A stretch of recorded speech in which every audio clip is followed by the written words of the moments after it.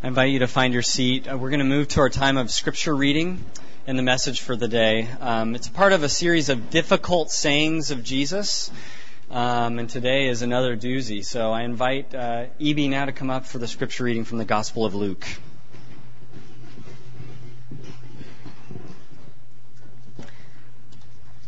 Today's reading is Luke 12:49 through 53. It can be found on page 962 in the Bible next to your seat, as well as on the screen. This is God's Word. I have come to bring fire on the earth, and how I wish it were already kindled. But I have a baptism to undergo, and what constraint I am under until it is completed. Do you think I came to bring peace on earth? No, I tell you, but division. From now on there will be 5 in one family divided against each other, 3 against 2 and 2 against 3. They will be divided, father against son, and son against father, mother against daughter, and daughter against mother, mother-in-law against daughter-in-law, and daughter-in-law against mother-in-law. The word of the Lord.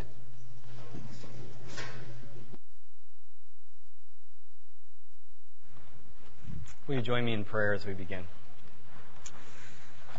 God of grace, as we come into this room, and some of us come maybe wondering still why we're here and whether we belong at all.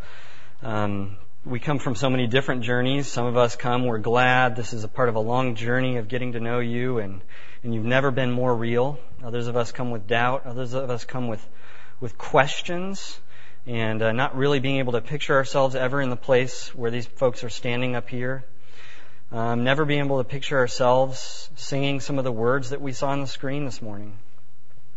Others of us come and life has been just a raw experience that might be described as dark or as a trial or as just extremely sad. And there's an openness to you and a hope that we have in you that we haven't felt before. We're looking for comfort.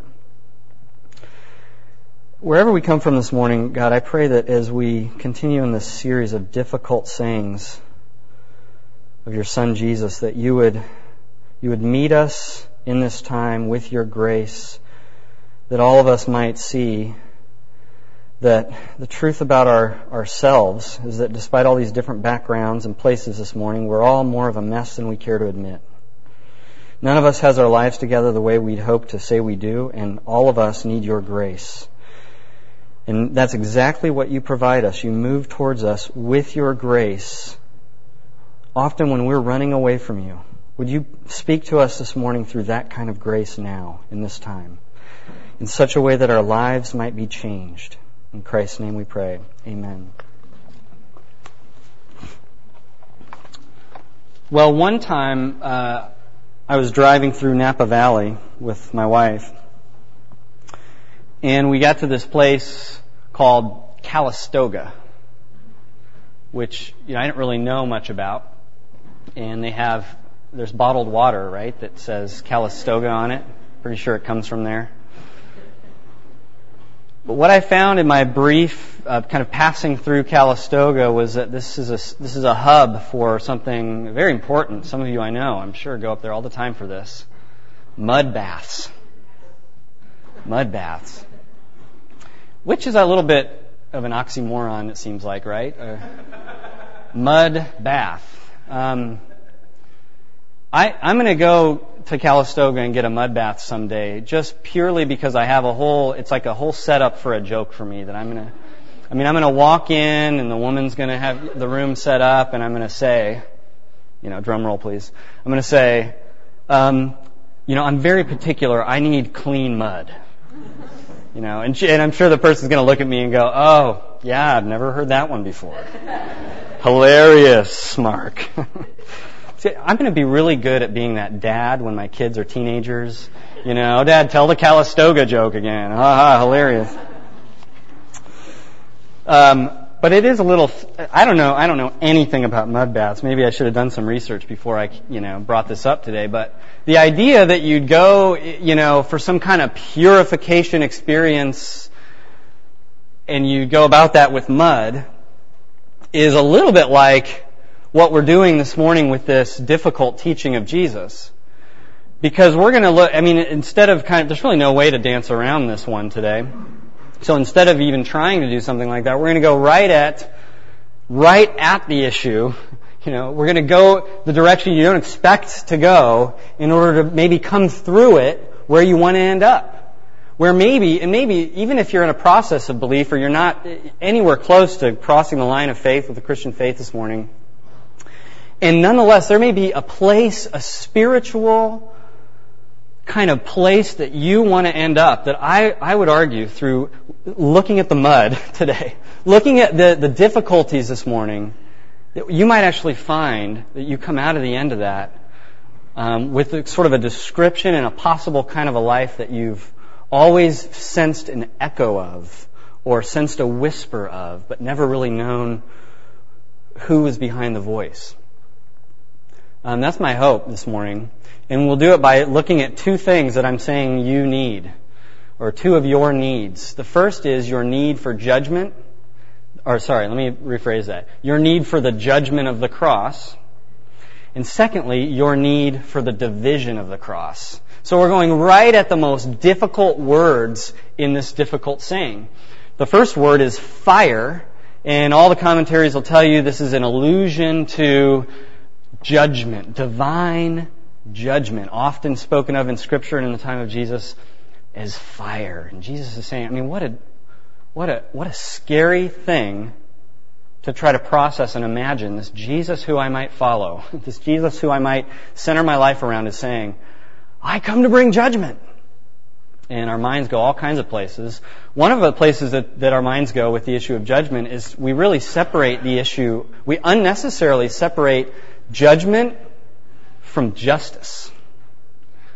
And so when we talk about judgment, we say things like, oh, that person is so judgmental, critical, they're kind of getting into my personal business and suggesting, kind of shoving their ethical, moral pill down my throat, and they're so judgmental. So we have this great aversion to judgment when talked about that way. But in the very next breath, literally we'll do this sometimes. So the very next thing out of our mouth is part of the conversation. Maybe that was too intense, so we kind of lighten it up and we say something about, some sort of issue that's going on in the paper, or some current events issue of justice that we're either really excited about or really disappointed about. On the one hand, in our personal life, we don't want judgment to make its way into our life in an uncomfortable way that impresses upon us right and wrong, which is also, it turns out, what is also involved in justice, where in some other issue that's maybe a little more politically correct, we desire greatly on a grand scale, for right and wrong to be not only suggested, but often enforced. Because there's a collective sense in this sphere, in this area over here, that we need to affirm this over against that. So I just want to bring up that sort of disconnect that we can sometimes have, and maybe suggest that when you think of the word judgment, that you bring those together a little bit, and that justice kind of is the umbrella over all of those things.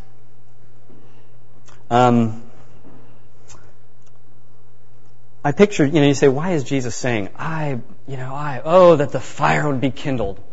Picture Jesus living in a world just like you and I live in.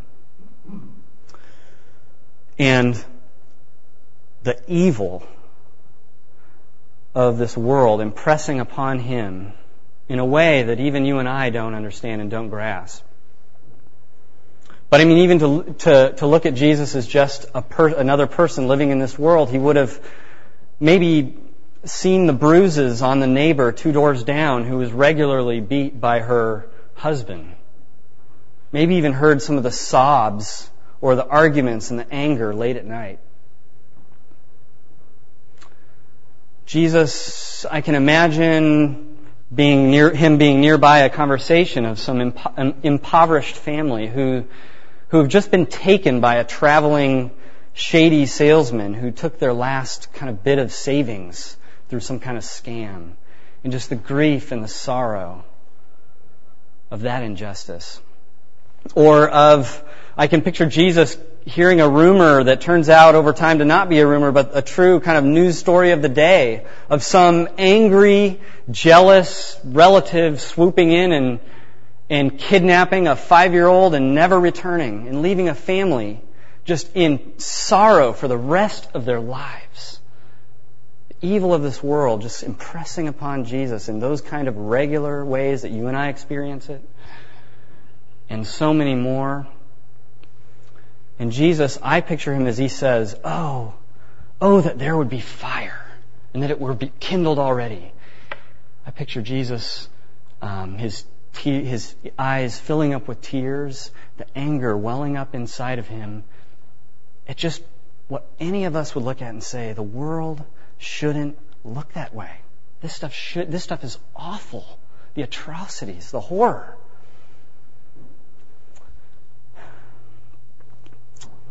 We watch the State of the Union address and see a family sitting up in the balcony. The camera pans to them during one of the applause moments. It's a family minus the 9-year-old girl who was senselessly shot in Tucson.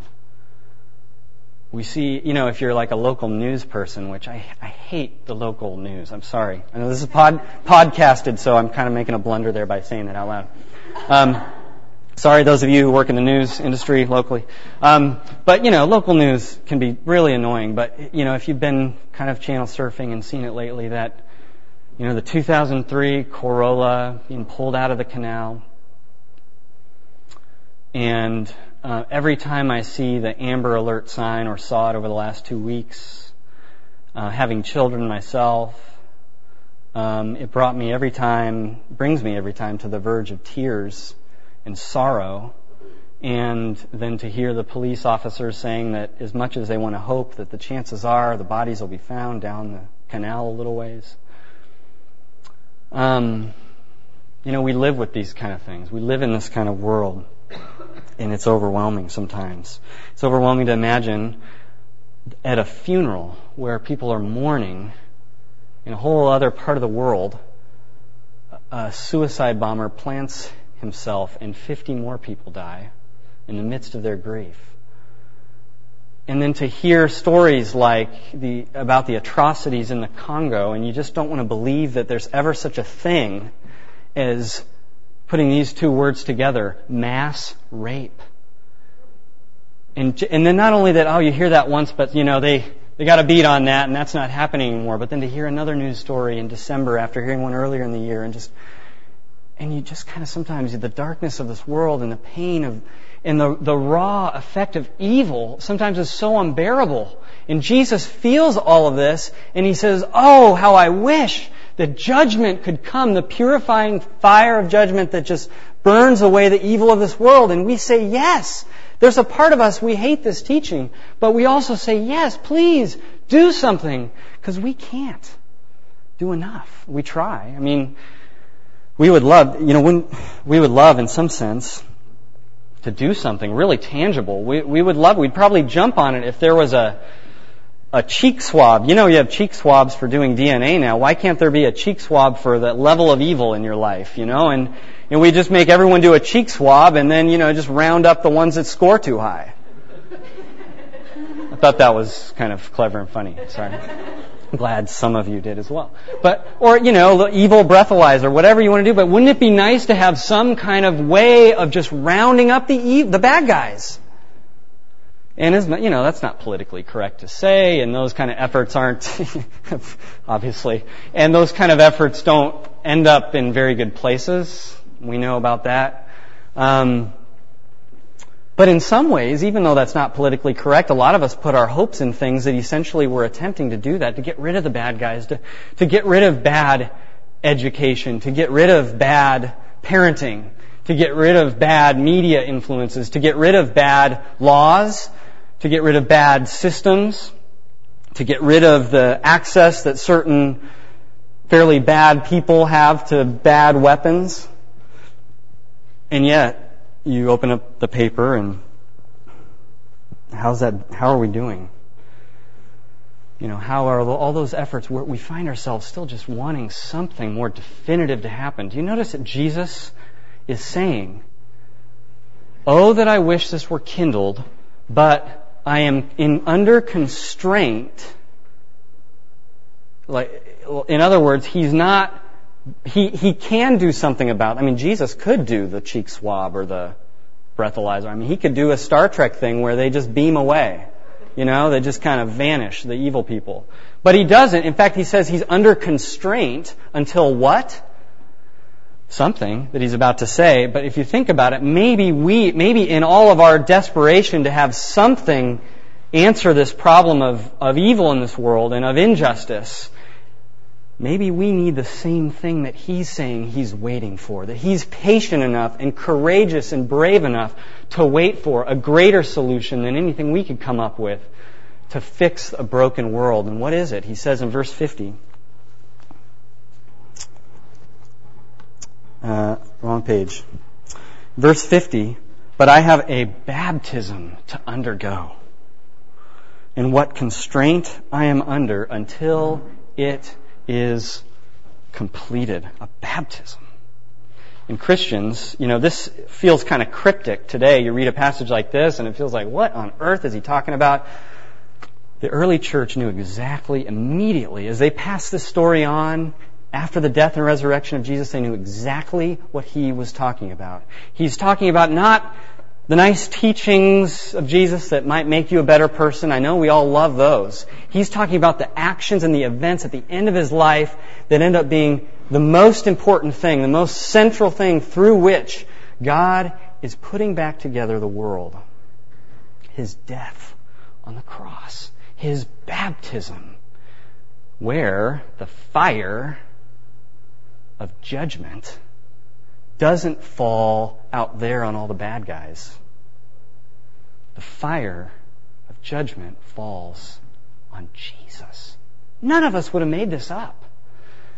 And in this, Jesus comes out with the solution, and God comes out with a solution for our world and for the evil of our world that is none of us would have made up and is better than anything you and I would have come up with because, cheek swab and a breathalyzer. Basically, our best efforts are to round up the bad factors and the bad people and to do kind of damage control as much as we can. God does something through Jesus that is so much more comprehensive. He does not corral the evil folks, imprison the kidnappers, terrorists, and abusers. He doesn't create some sort of spiritual Guantanamo. Instead, rather than corral and separate and segregate and put away, he gathers together a new people who are forgiven now through what he has done. The judgment on evil humanity falls on Jesus so that we might have forgiven sinners making up the new humanity, the new creation of God in this world. So instead of banishing bad guys, he gathers a group. And it's a group that in the end, to some of our dismay, ends up including former bad guys. Even some former abusers. Even some former religious hypocrites who've been hurtful maybe to some of you in your journeys.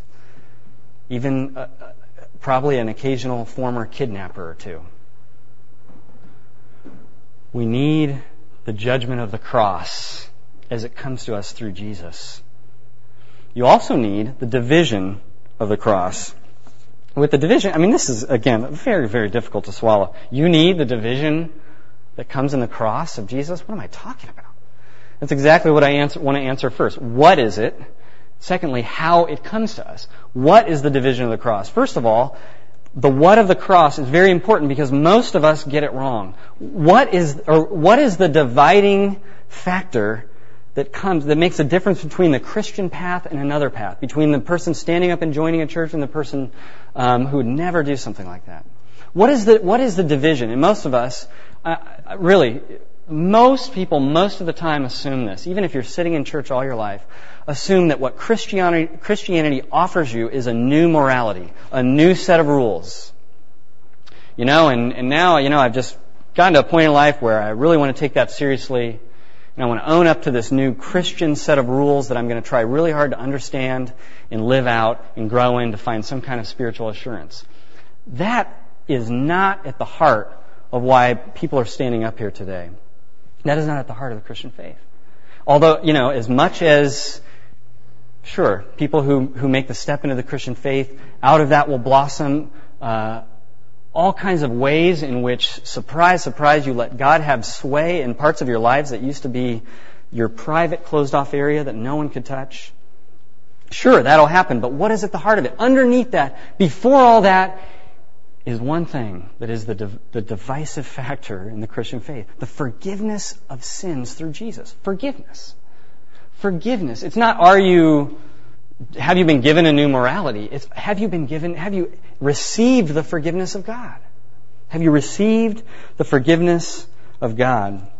And what that involves, it's very, very difficult. It's not as easy maybe as it even sounds, because it involves admitting that you need it. In receiving the forgiveness of God and allowing it to trickle down into all the deeper recesses of the brokenness of your heart, the mess of your heart. In the end, someone who journeys on the Christian faith for a while becomes comfortable actually no longer just using that word evil for what's out there. But even over time, eventually this can happen where you begin to look at your own heart and you say, oh, my wayward heart, my divided heart. We're divided even right down the middle spiritually. Even if you're journeying on the Christian faith, you say, oh, my evil heart, that in one minute I'm sensing a glimpse of God's grace and maybe raising my hand in song and singing praises to God. And then on Monday, Tuesday, Wednesday, I'm just once again jealous and ever so subtly speaking things about a coworker or a family member who's really irritating and just making sure that they're painted a little bit negatively in this conversation. And that's exactly what you find as the Christian begins to say, my evil heart that needs the forgiveness of God. And in becoming a Christian, utilizing Scripture, which is described in this kind of a way. In Hebrews 4, verse 12, Scripture is defined like this. The Word of God is alive and active, sharper than any double-edged sword. It penetrates even to dividing soul and spirit, joints and marrow. It judges the thoughts and attitudes of the heart. Nothing in all creation is hidden from God's sight. For most people, a lot of you may be sitting here today, that is terrifying to you. That is a terrifying idea. Nothing is hidden from God's sight. Is that what it means to be a Christian? This is where the how is very important. There's the what of the division of the cross. There's also the how it comes to us, how this forgiveness comes to us and makes its way into our life. If you look at verse 53, I'll just give it away without any fanfare. In verse 53, what is the first division that is described? They will be divided, father against son. Let me say that again. Father against son. And if you've been around the Christian faith a little while, your brain is going somewhere with that already. When Jesus was on the cross, he cries out to the Father, my God, why have you forsaken me? And within God himself, there is God the Father being divided from God the Son. Father will be divided from Son. Why? Why would that happen? The Father separated himself from the Son, and the Son separated himself from the Father momentarily, so that you could experience never being separated from the God who loves you and wants you to live in his presence with the assurance of his forgiveness for the rest of your life.